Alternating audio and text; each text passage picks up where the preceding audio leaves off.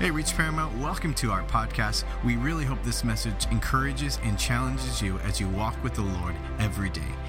Enjoy this message. Wow. Come on, can somebody make some noise for Jesus tonight? Oh, I think we could get louder than that in this place for Jesus. He's good. He's so worthy. Wow. God bless you guys. You can take your seats. Such an honor, such a tremendous honor to be here with my family, my church family.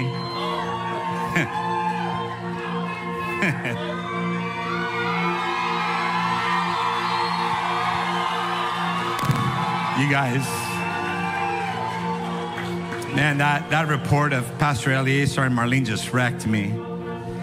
And I want to give where honors, due. I want to thank Pastor Omar and Pastor Letty for the opportunity to minister into our family and for the incredible leadership that they are. Also the network, board and the team that helped put this conference together. I'm privileged that you guys asked me to speak tonight. Y'all know that I wanted to just receive all week. And I'm honored to be here. And Pastor Dave, Sister Esther, love you, honor you. And my wife. We celebrated 32 years of marriage this year, just in June. And my kids that are sitting behind her, love you guys, honor you, thank you. And the network family, this is my family. And man, it's so good to be here at this family homecoming, and just honored. And I love this theme. I love what God has already done. Pastor Mike just brought a tremendous word on the purpose of the fight last night. And man, I'm excited about the rest of the week. I have an assignment that was given to me to minister tonight on, and I want to talk to you about that assignment. It's the assignment of tonight is preparing for the fight. Pastor Mike ministered last night on the purpose of the fight. Tonight I want to talk to you on preparing for the fight. And if I could just be brutally honest, what's special and what has always been special about this family of believers is, number one, the presence of God and the fully surrendered lives that serve in every church that is represented here tonight. And so if you're looking for a title for this message, I've entitled this message, Sparring with Lions and Bears. Sparring with Lions and Bears. Now I'm going to get to that a little bit later on, because as I look at my assignment, and the theme is finish the fight, it's so powerful to me because for the last 33 years of my Christianity and pursuing Jesus, with my family and with our churches, I've seen God. I've been privileged to see God do so many incredible miracles, not just in my personal life and in my family's life, but in the life of the church that I was birthed out of, and the other churches that have been birthed out of our movement, and lives all around our network. I've had the privilege of actively seeing when God moved with extravagant miracles. I've seen teenagers transformed by the power of God in youth conferences over the last 25 years. We've ministered in crusades around the world. We've been involved in church planning and church mergers and building leaders, and seeing people chosen by God go after God's purpose no matter what the cost. And it's been an honor to witness all of that for the last 34 years of my Christianity. But if I'm just being honest, Roxanne and I have also experienced the dark side of ministry.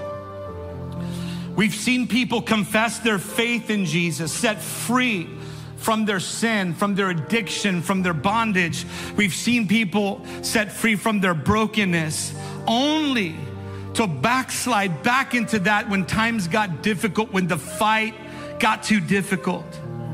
We've been on the receiving side of people's opinions and critiques and slander. We felt the heartache of leaders who we loved, who we trained, who we've laid down our lives over and over again to serve for the cause of Christ. Leave and talk really bad about the people that have done nothing but love them. Make no mistake, Reach Conference. This is more than a fight. This is more than a brawl. This is all-out war for the souls of those that we love and those that God has developed and trained us to reach. In Jude chapter 1, verse 3 through 4, the Bible says, "Dear friends, I have dropped everything to write you about this life of salvation that we have in common. I have to write insisting, even begging, that you fight with everything that you have in you for this faith that has been entrusted to you, that has been entrusted to us as a gift to guard and to cherish." Can we just bow our heads tonight as we go before the Lord and we just continue to give God dominion in this place tonight? Heavenly Father, I thank you for every son, for every daughter, for every marriage, for every family, for every grandparent, for every teenager and every child that's in our kids conference. Holy Spirit, I pray that you have dominion, that you would transform us and quicken us and equip us this week, that we would be trained to go back to our communities, to go back to our families, to go back to our teams, to go back to our churches, to go back to our jobs, to go back to our lives and fight this good fight of faith. Because you have rescued us for such a time as this. And you've entrusted this to us to steward and to guard and to protect and to proclaim. God, tonight to you and you alone will be all the glory in Jesus' name. And everyone said, can you give God another big hand of praise?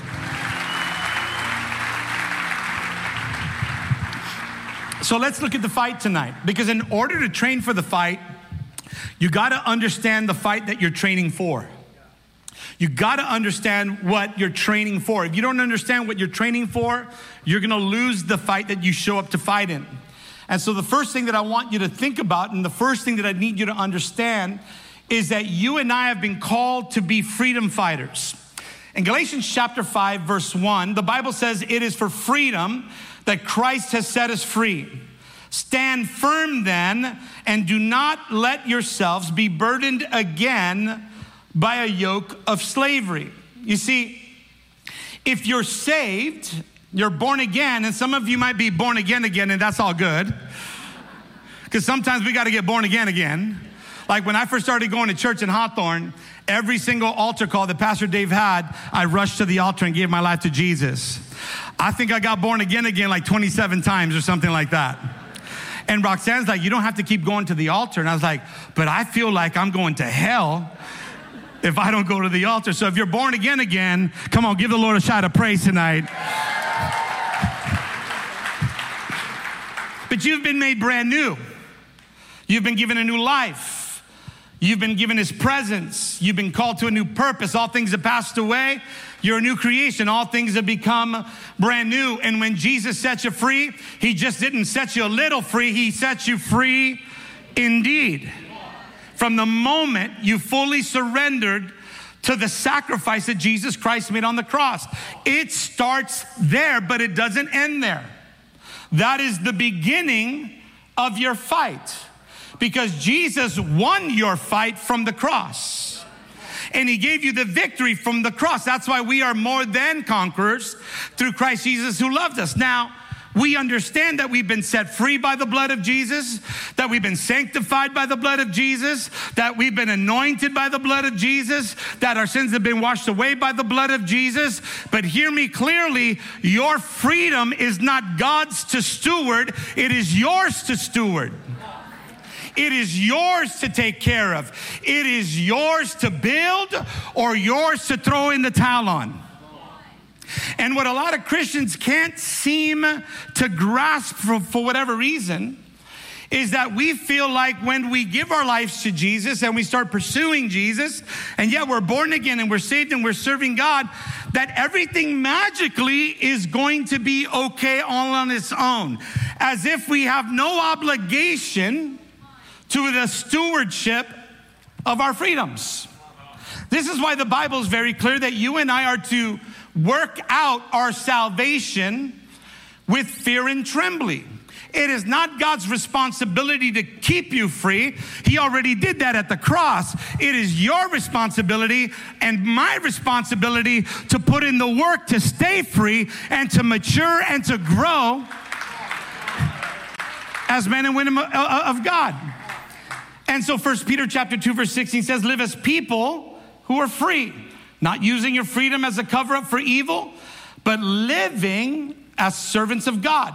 We've been set free by Jesus. Now we have to learn how to steward that freedom so that we don't go back to the vomit of our sin in which the heartache comes in, because that's the dark side. People that come in and have a counterfeit transformation really had a deformation because it was an emotional experience and not a work of the cross on their lives. Philippians 2:12 says, therefore, my beloved, as you have always obeyed, not as in my presence only, but now much more in my absence, work out your own salvation with fear and trembling. Paul reminds Timothy that this is a brawl and that Satan isn't just going to allow you to live in freedom. 1 Timothy chapter 6, verse 12, fight the good fight of faith. Take hold of the life that lasts forever. You were chosen to receive it. You have spoken well about this life in front of many people. And so Paul's telling them that this is a fight that you have to fight. Why? Because if you belong to Jesus and if you've sought him to serve him with all your heart, with all your mind, if you've determined to live in joy, peace, purpose, filled with his spirit, then you know what a battle this can be. We're not fighting for forgiveness of our sins or acceptance from God. We already have that. Somebody say amen. But our spiritual fight is found in the stewardship of our freedom and in the pursuit of God's call and purpose over our lives. And sometimes we think this feels really hard. What's wrong? What's wrong with me? Why is this so hard? Why is it such a battle? Why is, it seems like all hell's breaking against me. Nothing's wrong. In fact, everything is right. You're in a fight. You're in a fight. If you're not in a fight, then something's wrong. See, we got to think about this a little bit different. We think just because we serve God that we're exempt from all the trauma that takes place in this world. When in reality, Jesus made it very crystal clear that if they hate me, they're going to hate you. That if they persecute me, they're going to persecute you. That if they try to kill me, they're going to try to kill you. And I'm sending you guys out as lambs amongst wolves.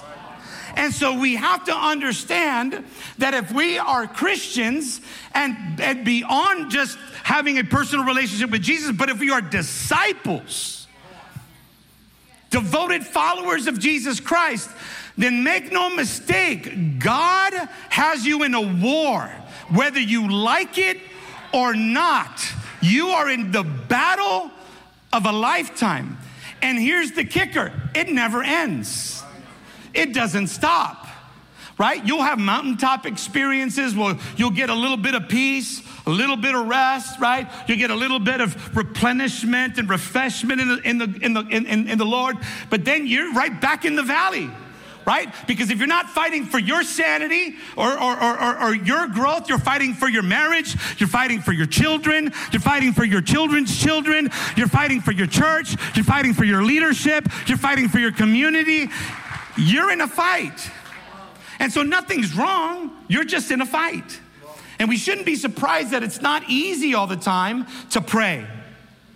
We shouldn't be surprised that it's not easy all the time to worship, to stay committed, and some days just to keep going. We shouldn't be surprised that it might be hard on Sunday morning to get out of bed and make it to church sometimes. Sometimes we want to be a part of the cuddle ministry.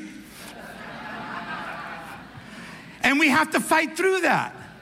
You know, it blows me away what people will use as an excuse not to come and worship God on the day that we assemble together as an army of the living God to fight for the souls of mankind and to be equipped to go back out into the world and do what we've been called to do. It may be hard at times to rejoice in affliction. It may be hard at times to praise the Lord, to cling to God's promises, especially when all hell is breaking loose. But can I tell you, those are the times that you need to hold on the most. It's when times get most difficult. You see, as devoted followers of Jesus, we've been called by God to be discipled and to reach our communities with the love and the gospel of Jesus Christ. That's the reach in our network. We also know that this calling on the church and everyone that leads or serves at whatever capacity will always be under a constant assault. And if you're a believer that's living like salt and light in your church or in your world or at your job or in your home, you will not go too far long without encountering obstacles and attacks, and sometimes from those closest to you. They'll attack your integrity. They'll attack your character. They'll start blaming for the church and the call of God and the people in your church for why you're not around them as much. How you can go to church and you can be committed to the church, but you can't be committed to a party, or you can't be committed to this, or you can't be committed to that. And the reality is the moment that God took me out of this world to serve him, I'm in the world, but not serving the world. I have nothing in common with a lot of people out in my family outside of a biological relationship. And so the moment they start doing things that I believe are detrimental for my family, I get up and walk out because I care more about my testimony than I do what they think about me. And this causes conflict even in biological families. This is why God reminds us in his word to stay vigilant of the enemy's schemes. In 1 Peter chapter 5, verse 8 and 9, the Bible says, be self-controlled and alert. Your enemy, the devil, prowls around like a roaring lion, looking for someone to devour. Resist him by standing firm in the faith. Now we understand that the devil's schemes are constant and effective, and his desire is to destroy your pursuit of all that God has for you. I'm sure there's probably a lot more people that should be at this conference for whatever reason. Something happened where the enemy strategically planted something that has kept them from bringing their children to the children's conference, that has kept them from coming here and listening to the word that God is going to use someone to speak into their lives, because God's got a word prepared for everyone in this room if our hearts and minds are open to receive whatever God has to say to us this week. And you may not always discern that or even acknowledge that. But if Satan is involved in any way, you'll know, because he's a master at distracting you from your purpose. Satan will even bless you with a job on Sunday. Pastor, I haven't had a job for 6 months, and man, they give me this great paying job on Sunday. Would God do that? Or would Satan do that? Because Satan has a way of blessing too. It's just counterfeit. And his blessing is used to distract you from God's will and purpose for your life. Man, I've been alone for such a long time, and this girl, man, she's got eyes on me. Is she saved? Nah, but she's fine. That's the devil right there. The devil will plant lies. The devil will plant deception and strategies that if you and I are not careful to discern, what we'll do is we'll start going through things as a Christian, as a leader, as a disciple, as a volunteer, as someone that serves in the body of Christ. And if we're not careful, when the devil plants these lies, when he plants these deceptions, when he plants these strategies, what ends up happening is we'll find ourselves blaming people, we'll blame leaders, we'll blame spouses, and even find fault with God's church that has so graciously helped us stay free. And we don't even recognize it. This fight is personal. It's a personal fight.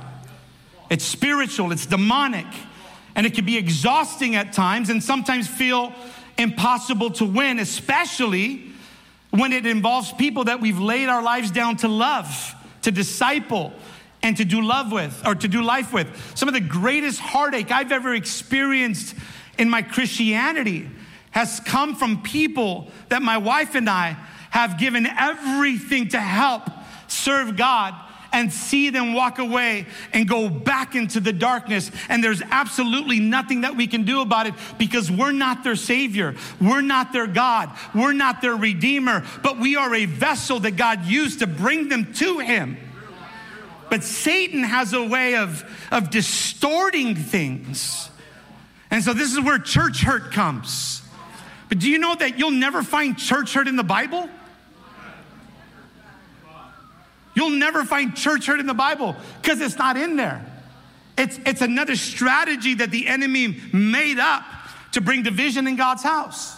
It's interesting. Other times when you look at Peter tells us that Satan comes against us like a roaring lion. He's loud and full of intimidation. And there are some people that are here tonight that the devil's roar has paralyzed you in fear. He roars through the persecution. He roars through almost uncontrollable temptation. He roars through failures and violations of holiness, making accusations against God. He roars through life's hardships and tries to convince wonderful people at times that they don't matter, that they're not valued, that they're alone, and that God has abandoned them. He roars when we lose loved ones to sickness or people that fail. He roars when our churches are struggling spiritually or emotionally or financially. He roars when a leader that we love falls and people turn away from Jesus on behalf of what transpired there. And Satan will never be content until he sees every believer utterly devoured, disabled, or detached away from God. That is his strategy. So what do? Well, we fight. We have to fight. But how? Well, here's where it gets real. Because as an obedient believer, you and I are to stand firm in the strength of the Lord. You and I are to be self-controlled in the Spirit, as the Bible says, and to remain vigilant in order to resist the constant and unending attacks that the devil throws our way. However, in every area, in all area of our walk as believers, we are incapable of fighting this fight on our own strength. We are incapable and insufficient in our own resources to overcome the strategy and the deceits and the temptation of the devil. Therefore, you and I must put on what God has made available to us as we prepare to finish this fight, this good fight of faith. And God has prepared wonderful things for us, like what we find in Ephesians chapter 6, verse 11. He says, put on the full armor of God so that you can take your stand against the devil's schemes. For our struggle is not against flesh and blood, but against rulers, against authorities, against the powers of this dark world, against the spiritual forces of evil in the heavenly realms. Therefore, put on the full armor of God so that when the day of evil comes, you may be able to stand your ground. And after you've done everything to stand, stand firm. He never said, hang in there, buddy. He said, stand firm with the belt buckled around your waist, the belt of truth buckled around your waist, with the breastplate of righteousness in its place, with your feet fitted with the readiness that comes from the gospel of peace. In addition to all of this, take up the shield of faith with which you can extinguish all the flaming arrows of the evil one. Take the helmet of salvation, the sword of the Spirit, which is the word of God, and pray. Come on, Pentecostals, pray in the Spirit on all occasions with all kinds of prayers and requests. And with this in mind, be alert and always keep on praying for all the Lord's people. James 4:7 put it like this: submit yourself to God, resist the devil, and he will flee. But guess what? He's going to come back. Because being victorious in spiritual warfare really is simple. When we belong to Jesus and abide in his truth and rely on his sufficient grace, the enemy never has the final word over our lives. Only God does. Paul writes to the Corinthian church in 1 Corinthians 15:57. But thanks be to God who gives us the victory through our Lord Jesus Christ. In Joshua 1, verse 9, I love how Hector unpacked this. Have I not commanded you, be strong and courageous? Do not tremble or be dismayed, for the Lord your God is with you wherever you go. We're not alone in anything we go through. And what I love about Joshua is when Joshua was scoping out Jericho and he was kind of coming up with an attack, to come against Jericho, because Jericho was undefeatable by any human standard. I mean, they didn't have bombs, they didn't have tanks, they didn't have missiles, they didn't have anything. They had, swords and rocks, and these are the most fortified walls, that they had to come against. And when Joshua comes, he comes in contact with an angel of the Lord, and the angel of the Lord's sword is drawn. And you read the story, Joshua comes up to him and he goes, hey, who are you for? Are you for us or for them? And so Joshua's about to get it on. And he goes, who are you for? Are you for us and for them? And I love how the angel responded. He said, neither. Well, what do you mean neither? Neither. I'm not on their side and I'm not on your side. But if you want to beat them, you have to get with me. This isn't going to happen on your terms. This is going to happen on your wisdom, on your gifting, on your ability. The only way that this is going to happen, if you do it my way, God's way. And the only way you and I are going to stay free and fight from freedom, for freedom, and other lives is to get this thing out of our head that we can bring our terms to the table with God and say, this is how I'm going to serve you. This is how I'm going to fulfill my destiny. This is how I want to pursue ministry. This is the only time I have allocated. I don't have 10%, but I got 3% for the tithe. I'm going to do it my way. And God's like, no. You don't get to fight this war on your terms. Your terms got you messed up and locked up in sin. My terms set you free with my son from the cross. So if you want to live this life of freedom, you're going to have to get with me. Amen? So we're freedom fighters. Number 2, discipleship is where we train for the fight. Discipleship is become an ugly term in the American church. And I don't know why, but people, for whatever reason, fear discipleship. And I think because it has a lot to do with accountability. And we're living in a society, in a culture where people don't want to be accountable for anything. And I grew up in discipleship being accountable for everything. In fact, I remember when I first got married to my beautiful wife, I sat with my pastors and I knew what kind of a knucklehead I was. And I told Roxanne, I said, you see me say or do anything that would cause you to be afraid or to fear me backslide, you go to pastor, you tell him right away. I don't care if you tell him you're not going to pay for it when you get home. I'm not going to come down on you. I'm going to honor the fact that you care about me enough to tell my pastor that he needs to call me, that he needs to talk to me, that he needs to check me, that he needs to rebuke me. And I have lived my life that way for the last 33 years. And guess what? I love the stewardship that accountability brings over my Christianity. Paul writes in Ephesians chapter 4, verse 11 through 14. So Christ himself gave the apostles, the prophets, the evangelists, the pastors, and the teachers to equip his people for what? For works of service. So that the body of Christ may be built up until we all reach unity in the faith and in the knowledge of the Son of God and become mature, attaining to the whole measure of the fullness of Christ. And we need to know that this is a process. It doesn't just happen overnight. I know that you get to see chapter 33 of Eddie Vargas' life. But boy, do I wish you would have been able to see the introduction of my book. The first 3 chapters, the first 3 years. Man, it was brutal. And if I'm just being honest, it was because of my pride. It was because of my ego. It was because there was so much that needed to be purged out of my life. But in order to do that, I needed to fully surrender to God. And I think that we're living in a time where people don't understand what it looks like to fully surrender to Jesus, not just on Sundays, but every single moment of every single day of our existence. Paul explains that God has equipped his people in the church with miraculous gifts and skills, but there seems to be a massive spiritual assault on discipleship and developing strong, unwavering Christians in the church today. Barna cites that only 28% of the local church in America is involved in discipleship. 28%. That's just over 1 in 4 U.S. Christians that go to Christian churches are being discipled. 1 in 4. Another 28% are being discipled, but are not helping others grow closer to Christ.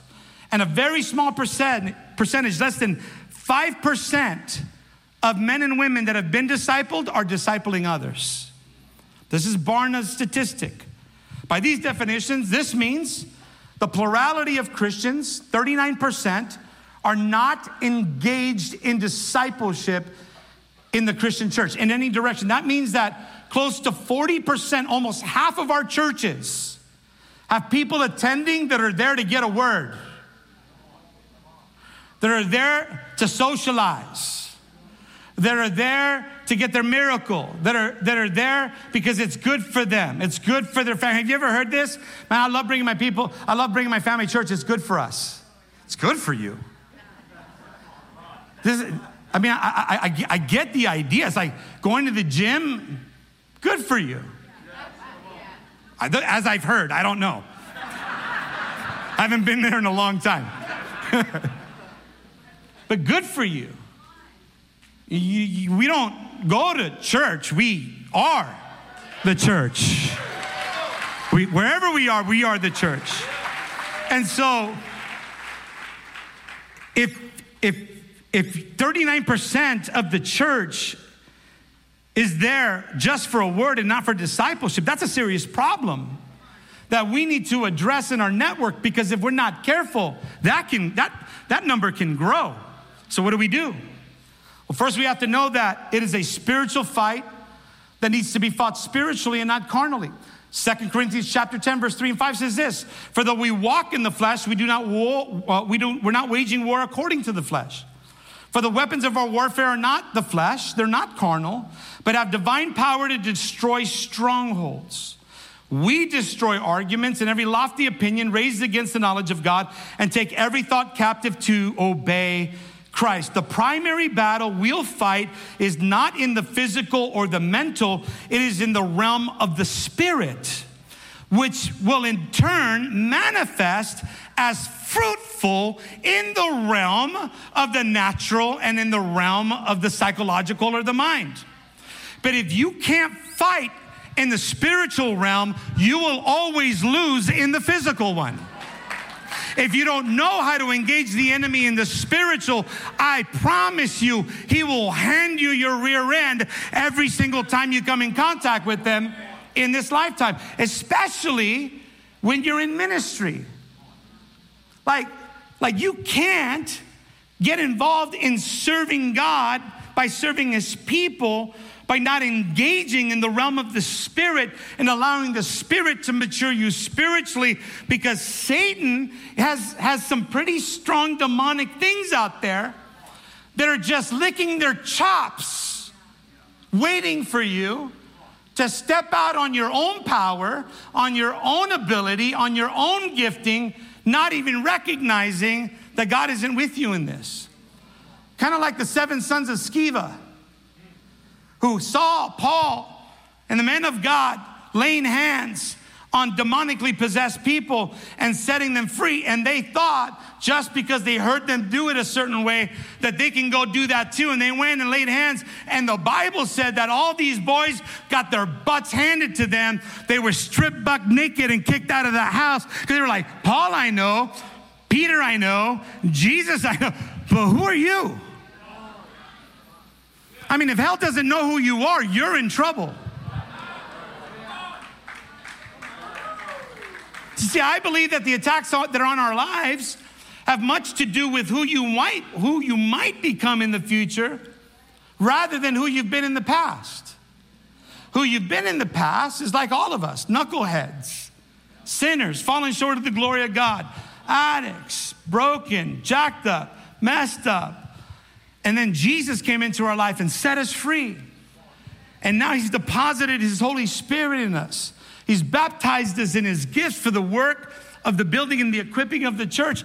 And now we're church builders and we're laborers in the harvest field. And we're the type of Christians at Reach Network that will go into the ends of the earth to preach the gospel. We don't care what the fight looks like. We don't care how many are against us. God has revealed that there are more with us than they are against us in this battle. So you might be here tonight and you've come to this conference hoping to get a word from heaven that might help you navigate the valley that you're in. You might be here tonight and it seems like all hell is breaking loose on your family, your mental health, your children, your finances, your business, your careers. You might be here tonight and you're serving in the ministry, but you feel like you're getting tired, you're getting exhausted, you're getting burnt out, and you're leading teams and you're pastoring churches and you're trying to carry out the vision and you're maintaining your spiritual sanity, and it almost seems delusional at times to keep up with the pace. You might be here tonight and you're loving, but for whatever reason, you love to self-sabotage. And you go through these vicious cycles and you allow yourself to get back into bondages that Jesus set you free from and your leadership helped walk you through. Listen, freedom is messy. Freedom is messy. And what I love about the pastors and the leaders in this network is that these men and women are willing to walk through that mess with you until they see you set free. Unfortunately, there are a lot of people that are unwilling to allow themselves to be walked through that mess. And so maybe you've lost something in this fight of faith and you just can't seem to discern how you've arrived at this place and what you need to do to get back to the place of passion. What you need to do to get back to the place of surrender or worship or trust or absolute obedience to God's call and purpose over your lives. Listen, I want to encourage you tonight. Don't do what so many have done before you and simply walk out on God just because life or ministry or relationships and maybe even your purpose in Christ has gotten sidetracked or dismantled or put on hold. Don't throw in the towel. Don't you dare give up on God. He didn't give up on you when he was on the cross. He's not done with you. He's not done with any of us. My God, he's not done with me. And if he's not done with me, I'm sure he's not done with you. Colossians 1:3-14 says, for he has rescued us from the dominion of darkness and brought us into the kingdom of the Son that he loves, in whom we have the redemption of the forgiveness of sins. He hasn't always given you what you wanted, but he's always given you what you've needed. God has never left your side in the midst of the struggles. He knows your weakness. He knows your failures. He knows what you go through. Jesus decided, knowing that he would face what he would face on the cross, he decided for the joy set before him that every life in this room was worthy of his sacrifice. That every life in this room was worthy of the pain and the shame that he would face. The Bible says, for the joy set before him, his joy was your freedom, your redemption, your purpose, your healing, your restoration, and more importantly, your salvation was worth it to him.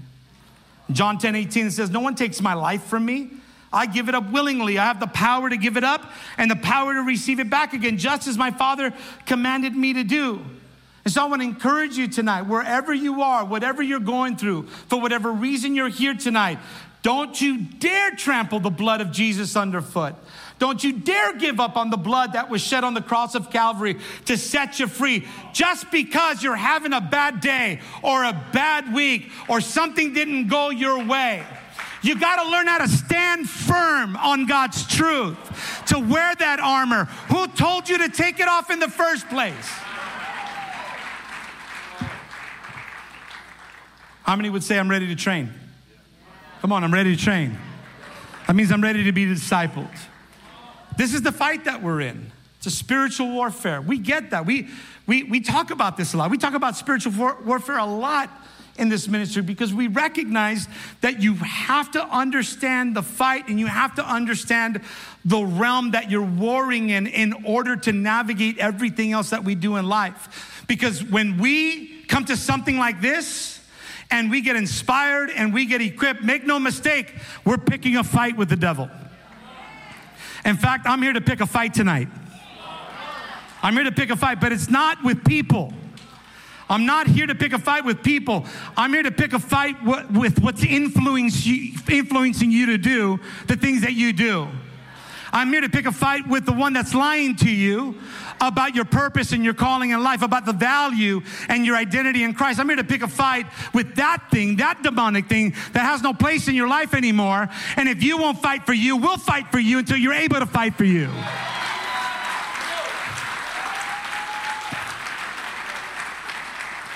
And so I believe that we need to train and to unpack this, and I only got, not too much left. I believe that this might help some of us tonight, and it's found in the story of David and Goliath. Now, I'm not gonna go into much of that story when it comes to what happens there. I think we all know what happens there. But let me just give you a little bit of context. The armies of the Philistines were on the mountains on one side. They have invaded Judah. They've invaded the land, right? So a couple chapters back, Jonathan had already defeated the Philistines one time. And then a couple chapters later, we find ourselves in the book of Samuel. And we find ourselves in this book, and the children of Israel are all geared up for war, and the Philistines are all geared up for war, and both armies are ready to attack each other when a giant by the name of Goliath steps into the valley between the armies. The Philistines' proposal was simple. We're going to send one warrior out, and he's going to fight on our behalf, and you pick your warrior out, and he'll fight on your behalf, and whoever wins, the losing side and their families become slaves to the victorious. And what fascinates me about this story is not that one single man of Israel wouldn't volunteer to face down and fight Goliath. What I find fascinating in the story is that a teenage boy, somewhere between the ages of 14 and 16 years of age, by the name of David, comes out of nowhere, and he sees what's going on. You see, he had been back at home tending his father's sheep. And his father, Jesse, wanted to be a little chismoso. And he sends him with some cheese. And he says, hey, go take some of this food to your brothers because they're all at the fight right now. His brothers are warriors. His brothers are fighters. He says, take these things to the fight. Give your brothers some food, because back then what would have to happen is that when the warriors were out fighting, the families would send food to the front lines. It's not like they always had a lot of food at the front lines. But one of the things that I find remarkable is that when Goliath shows up, what a lot of people don't understand about this fight is that the Philistines were trespassing on God's holy ground. And what a lot of you don't understand is anytime the enemy comes against you in your house, he's trespassing on holy ground.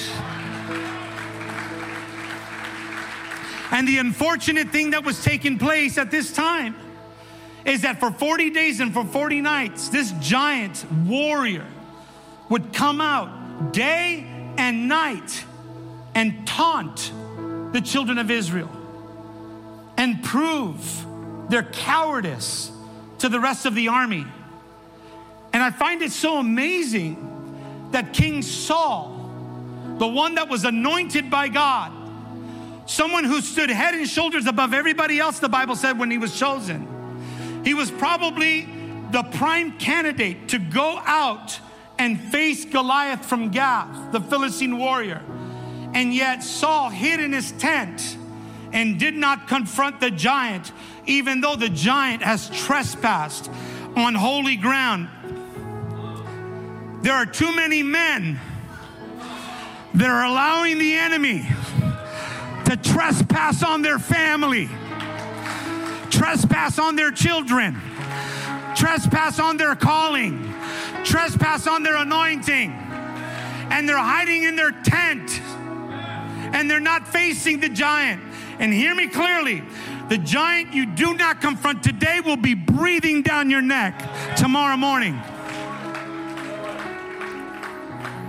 And Goliath is just coming out. Now, some scholars believe that when the children of Israel would go out and pray, they would pray in the morning and at night, kind of a lot like some of the Muslims do. The children of Israel would go out in the morning, they would pray, and they would go to their God, and then in the evening they would go to their God.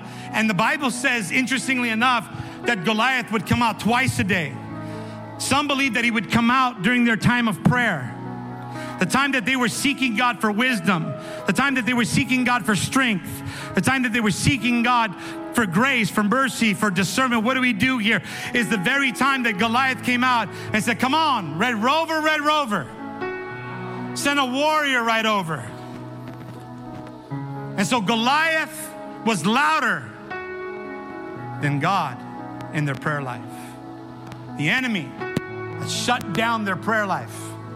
40 days, we know the number of testing, but then out of nowhere, this little kid comes and he arrives. And in 1 Samuel 17, 19 through 37, the Bible says, Now Saul and they and all the men of Israel were in the valley of Elah fighting with the Philistines. And David arose early in the morning and left the sheep with the keeper and took the provisions and went. And as Jesse had commanded him, he came to the encampment, and the host was going out with the battle line, shouting the war cry. And Israel and the Philistines drew up for battle, the army against army. And David left the things in charge of the keeper and the baggage and ran to the ranks and went to greet his brothers. So he left his sheep in good care. And as he talked with them, behold, the champion, the Philistine of Gath, Goliath, came out of the ranks of the Philistines and spoke the same words before, and David heard them. And all the men of Israel, when they saw the man, fled from him and were much afraid. And the men of Israel said, have you seen this man who's come up? Surely he has come up to defy Israel. And the king will enrich the man who kills him with the great riches and will give him his daughter and make his father's house free in Israel. In other words, you get the girl and no taxes for life. Come on, somebody. David said to the men who stood by him, what shall be done for the man who kills a Philistine and takes away the reproach from Israel? For who is this uncircumcised Philistine that would defy the armies of the living God? You know what David was saying when he said uncircumcised? He said, this guy is not in covenant with our God. This guy doesn't have a relationship with our God. We're all in covenant with God. We have the presence of God. We have the power of God. God is with us. Who is this uncircumcised Philistine that think that he could talk to us like that? 15-year-old boy, basically like going, who's this punk? Talking all that trash. And then the people answered to him and said, so it shall be done to the man who kills him. Now Eliab, his eldest brother, heard when he had spoke to the man, and Eliab's anger was kindled against David, and he said, why have you come down? And with whom have you left those few sheep in the wilderness? I know your presumption and the evil of your heart, for you have come down to see the battle. And David said, what have I done now? Was it not but a word? And he turned away from him and toward another and spoke in the same way. And the people answered him again as before. Now, before I move on, I have to give you this little nugget. Some of you may not know who Eliab is. Eliab is David's older brother. You read a couple chapters earlier, Samuel, the prophet, was ripping away, or God was ripping the king away from King Saul because King Saul had been disobedient to God. So God says, man, I regret making Saul king over Israel. Go to Jesse's house and you're going to anoint a new king. So Samuel goes to Jesse's house where David was out tending the sheep. And the first person that he runs up against is this great looking tall guy. And Samuel looks at him and goes, man, this has got to be the guy that's going to get anointed as king. He's good looking. I mean, he's got to be the guy. And God speaks to Samuel and goes, man, don't look at the outside appearance. Man looks at the outside. I look at the heart. So Eliab was passed over. So when young David, who was anointed as king, shows up to the fight, guess who tries to discourage him? The one that wasn't anointed to do the work that David was called to do. Now, I'm not going to say how many men in the church get like this, or how many people in the church get like this, but it's an issue. What about me? I mean, I'm a warrior. I'm here. I'm going to fight. Man, you're just a little kid. You get out of here. Man, I love seeing young people serve God. I love seeing young people preach. I love seeing young people lead. So that's why David was like, what have I done now? And where the word of the Lord, thank you. And where the word of the Lord that David spoke was heard, they repeated them before Saul, and he sent to him. And David said to Saul, let no man's heart fail because of him. Your servant will go and fight with this Philistine. And Saul said to him, you're not able to go against this Philistine and fight with him. You're but a youth, and he's been a man of war from his youth. So here's Saul, the king, who isn't willing to fight, now telling David, you can't do this, man. That's because Saul was functioning out of a place of carnality and not spirituality. Watch. This is my third point. And this is for everybody that's in this place. God will prepare you in secret places before he puts you in the palace of his purpose. And what most people didn't understand is David was prepared for this fight, unlike anybody else. Here's what I've come to learn, that the most faithful and the most fruitful people in my life and in Scripture are the ones who know how to fight and win the battles that nobody else sees and nobody else knows about. Those are the men and women that have had a strong testimony in my life. Growing up as a young disciple and being an armor bearer to my pastor, Pastor David, and Pastor Esther, and then Pastor Omar and Pastor Letty. I've gotten to know them in the secret places and in the private places. And I've seen them do war in the private places before they stepped up on platforms to conquer giants. And the most powerful people in my life are the ones who are godly when nobody else is looking, are the ones who have character and integrity and pray and read their Bible and worship God regardless of a title or of an assignment. The only thing that they care about is that they please God first. David walked in the fields each day with his animals, with his sheep. David could not have known about the giant called Goliath that he would one day face. His only concern was to fulfill what he was responsible for. And I think that this is a discipline that so many disciples lack. The value of your responsibility. We all have responsibilities. Your husband, you're responsible for your family. Your wife, you're responsible for your family. Your children, you're responsible for your actions.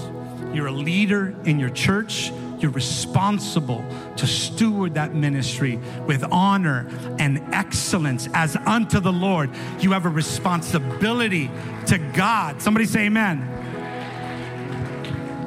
And so when Saul says to David, you can't do this. He's been a warrior longer than you've been alive. Listen to the way David responds. Verse 34. But David said to Saul, your servant used to keep sheep for his father. And when there came a lion or a bear and took a lamb from the flock, I went after him and struck him and delivered him out of his mouth. And if he arose against me, I caught him by his beard and struck him and killed him. Your servant has struck down both the lion and the bears. And this uncircumcised Philistine shall be just like one of them. For he has defied the armies of the living God.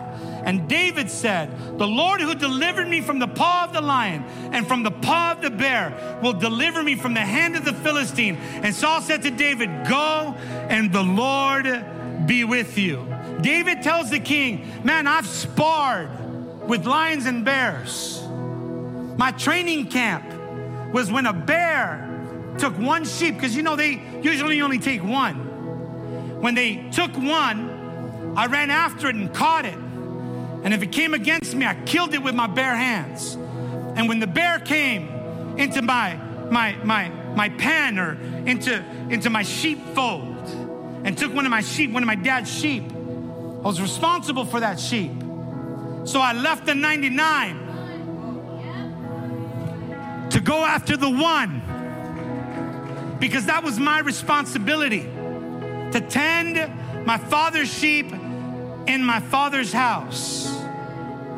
And what no one knew, not even David, is that one day God would anoint him for a future work, but developed him in a place where there was no applause, where there were no titles, where there were no platforms.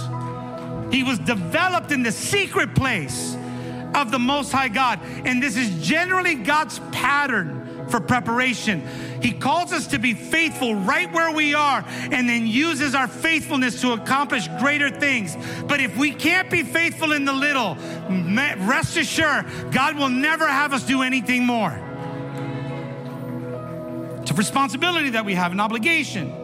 If David ran scared at the lion or the bear, he would have never been ready to fight Goliath. But he was faithful. He was faithful in the secret place. And now we know he'll be faithful in the public place. Let me show you where this applies to every disciple in this room. Because you might be here tonight and you've been given a responsibility in your ministry, a responsibility in your church, how you steward that responsibility, how you lead that team, how you lead those volunteers, how you serve on that team, how you serve Jesus by serving his church, how you steward that responsibility will determine what God will allow you or bring you to next. But here's what I find. I find that a lot of young disciples want platform before they've proven themselves favorable and faithful in the pastures of obscurity where nobody sees them. Listen, David learned how to be protective over his father's sheep. Kind of like when we were being discipled in our church. We were trained and discipled to watch over the people in the church, to train the people in the church, to equip the people in the church, to love the people in the church, to pray for the people in the church. And if somebody in the church found themselves lost, we were supposed to leave the 99 and go after the one, because we were honoring the vision of our spiritual father's house. We were not on the platform. We did not get the titles, but we were sheepdogs in God's house. And that's where God trained us, in the little things. Ask any pastor that's been planted out. When we were serving in our home churches, we sparred with lions and bears. In fact, I can remember when my pastors told me to lay down on my sword when I wanted to do something so bad. And they're like, yeah, it's not for you to do. And I was like, but pastor, I've been gearing up for this. Yeah, it's not for you to do. I need you to lay down on your sword. What does that mean? That means I needed to die to my desire so that I can fill the vision of my pastor in his house. Are you hearing me? Are you hearing me? Some of you leaders who want to be used by God need to learn how to fight for the one sheep that the lion is attacking, to learn how to fight for the one that the bear is assaulting. But if you cannot, rest assured, God will never position you or place you in a responsibility that you'll run from when Goliath shows up. 2 Timothy 1:14 says, guard the good deposit that was entrusted to you. Guard it with the help of the Holy Spirit who lives in you. We were faithful in the seemingly small, mundane tasks, like just showing up to church on time, never calling in sick. Come on. We showed up. We stayed late. We loved hard. We laid down our lives. We have been transformed by the blood of Jesus, and there was nothing that we would ever say no to God in. I mean, honestly, if God asks you to do something, is there anything that you would like, God, let me pray about that? Like, who are you praying to?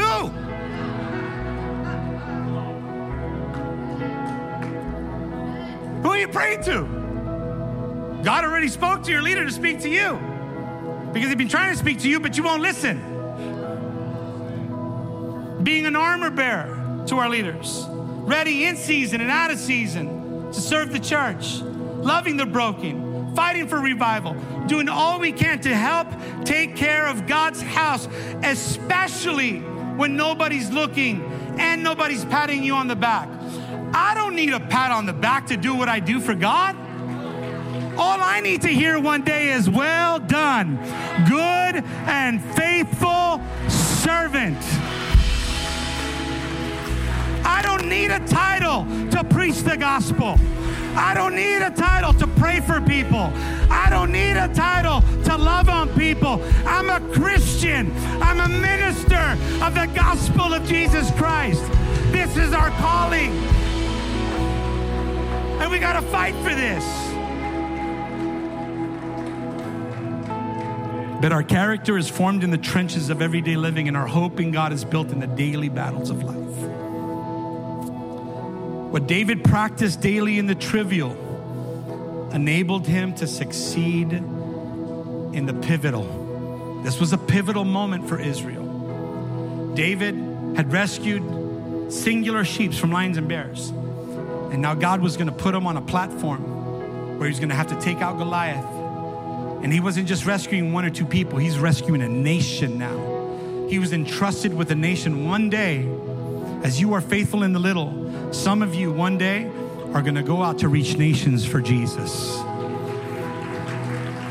But you have to be willing to rescue the one. Hear me clearly. God does not anoint titles. He anoints people he'll use to fulfill the responsibility of the title. 1 Samuel 16:13, the Bible says, then Samuel took the horn of oil, anointed him in the midst of his brothers, and the Spirit of the Lord rushed upon David from that day forward. And Samuel rose up and went to Ramah. Now it's interesting, because after David's anointing as king, did he go to the palace? No, he went back to the pasture, not the throne. After his anointing, he went to go watch the sheep, not the courts of the palace. After his anointing, he went back to protecting the flock. After his anointing, he went back to the pasture to go write songs and to worship God and to hone his skills on that slingshot. After his anointing, he went back to the pasture to learn how to worship and be responsible over the little, because God was going to call him into the much. What you do with the anointing in the pastures of life, in the obscurity of the hidden places, greatly determines what God does with you next. There are too many people in our churches that hear the lions roar and they run from the roar. I'm challenging you to run to the roar and fight the good fight of faith to finish this race. All right. I'm bringing this to a close. Is this okay? Fifth point. Be careful when people want you to wear what they won't fight in. 1 Samuel chapter 7, verse 38. King Saul is like, all right, you're going to do this, kid. I'm going to take out this giant. Here's my armor. Put it on. Wear it. Go out and fight with it. Then Saul clothed David, in verse 38, with his military attire, and put a bronze helmet on his head and outfitted him with armor. And David strapped on his sword and over his military attire and struggled at walking, for he had not trained with the armor. So David said to Saul, I cannot go out with these because I've not trained with them. And David took them off. Listen, Christian, there are going to be times in your leadership, in your pastoralship, in your servanthood, that people want you to wear what they themselves would not wear to fight. They'll want you to do what they themselves would not do to fight. And David's like, I don't have any proof that what you're telling me is going to help me win this fight. But I got this slingshot that I've dialed in the wilderness, and I've sparred with lions and bears, and I've killed them, and I've taken them out. And this uncircumcised Philistine will be no different than that lion and bear. So you keep your opinion, you keep your critique, you keep your armor, you keep your thing to yourself. I'm going to fight with what God gave me to fight, because this is proven. My hands have proven this weaponry. My hands have proven this Bible. My hands have proven this prayer life. My hands have proven this worship. My hands have proven as I lay hands. These hands are proven. This slingshot's proven. You know what the problem with your armor is? Your armor is carnal. Your armor, you think your armor is going to protect you. My defense isn't in that armor. My defense is in the King of Kings and the Lord of Lords. I'm going to go out with this slingshot. When you get to the biggest challenges of your life, you cannot afford to experiment with unproven weaponry that does not fit your situation. Be careful when you get around men and women that want you to suit up in their armor. When we try to use the armor of unspiritual people, and hear me clearly. Saul was already living in disobedience. Saul had already the Spirit of the Lord ripped away from him. Saul was carrying in fear because God's presence was not with him. It was with David. And so when he said, use my armor, that was a carnal way of saying, here, maybe this will help you. But David knew, I'm in covenant with God. I don't have anything to fear. But David knew he was a man after God's own heart. And when we try to use armor of unspiritual people, we lose what could have been won with what God provided to kill lions and bears. Proven armor. Last one.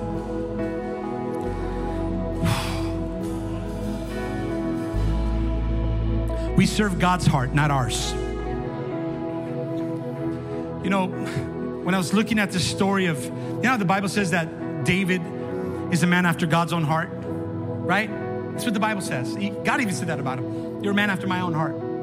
Saul had done two things wrong. Saul had gone into the temple and sacrificed. You could read a couple chapters earlier. He'd gone into the temple and sacrificed and done things that he wasn't supposed to do, that he wasn't anointed to do. But he was freaked out because everybody was leaving him, and so he went in and did it anyways. And he showed up on the scene, and Samuel rebuked him because he did something that was dishonorable. He was just disobedient to God. In a lot of people's eyes, well, he was just taking initiative. In a lot of people's eyes, he was only doing what he thought he should do. But in God's eyes, he was being disobedient to his word. And so God says, I regret anointing him as king. And then you read a couple chapters later, he's going to go fight the Amalekites, and God tells him to kill the king, kill King Agag and everything and everyone. Like, kill everything. And what ends up happening is Saul allows the king to live, and the people rally up together to keep like the best cows, the best carne asada alive for the barbecue after conference, right? So he was like, and he was found disobedient again, and Samuel has to show up. He goes, what have you done? What have you done? He's like, man, I've sacrificed. He goes, it's better to be obedient to sacrifice. And then you didn't kill the king and all these things. He goes, bring the king to me. And Samuel pulls a sword and chops this king to pieces and kills everybody. And then Saul rips his robe, and Samuel says, today the kingdom is being ripped away from you. And so and then Saul begins to repent. I want you to hear something. Because Saul's repentance was stated by justifying his actions. Saul said to Samuel, I've sinned, for I have transgressed the commandment of the Lord and of the word and of your words, because I feared the people and obeyed their voice. Here's a king that feared what everybody else was saying before God. This happens a lot in church. Like what everybody's saying, maybe two people are saying, and you're part of those two people. You ever had somebody, hey, pastor, everybody's saying that they don't like the lights in here, and they didn't like that worship song. They didn't like all the kids up on the platform. Everybody's saying, you're the one that's saying it. And maybe one or two other rebellious people. they can't see what God is doing. And so Saul validates why he did what he did wrong. And his repentance was like, don't strip my title. Don't strip my throne. Like honor me, come back with me and bless me in front of everyone because I'll fall down and I'll worship God. I'll do whatever he told me to do.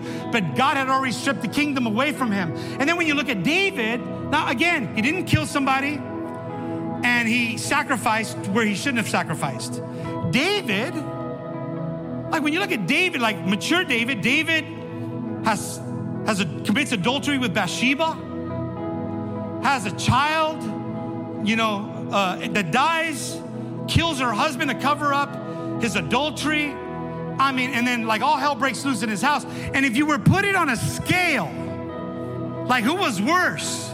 Saul, who worshiped, who took initiative to worship, and who didn't kill somebody that he should have killed, and David, who committed adultery and killed a mighty man of valor and set up this premeditated murder and did all these other things. He's just shady.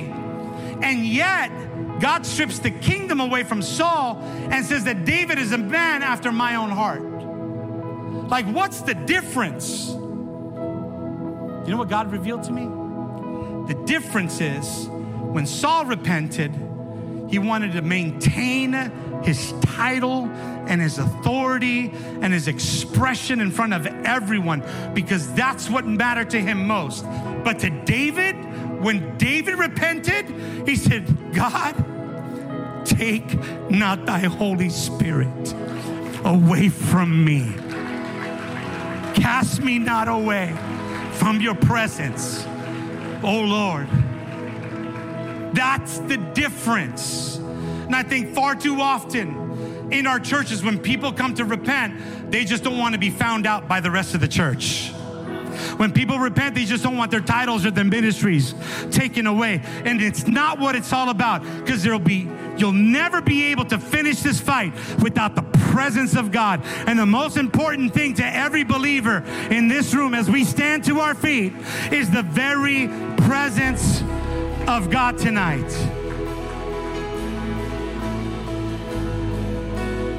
We cannot finish this fight without the presence and the power of the Holy Spirit. We need to be discipled and to train to finish this fight. But in order to do so, we're going to have to spar with some lions and some bears. We're going to have to get some things in order in our houses and in our homes and in our churches. But I'm here to encourage you tonight that God is not done with anybody in this building yet. Whatever God started in your life, He's going to finish in your life. And if you would say, Pastor, here I am. I want to train. I want to lay down my life. I want to give God my best. I want you to get out of your altar. I want you to come to this place. We're going to worship. We're going to pray. We're going to surrender. And we are going to give God our utmost best. Here am I, God.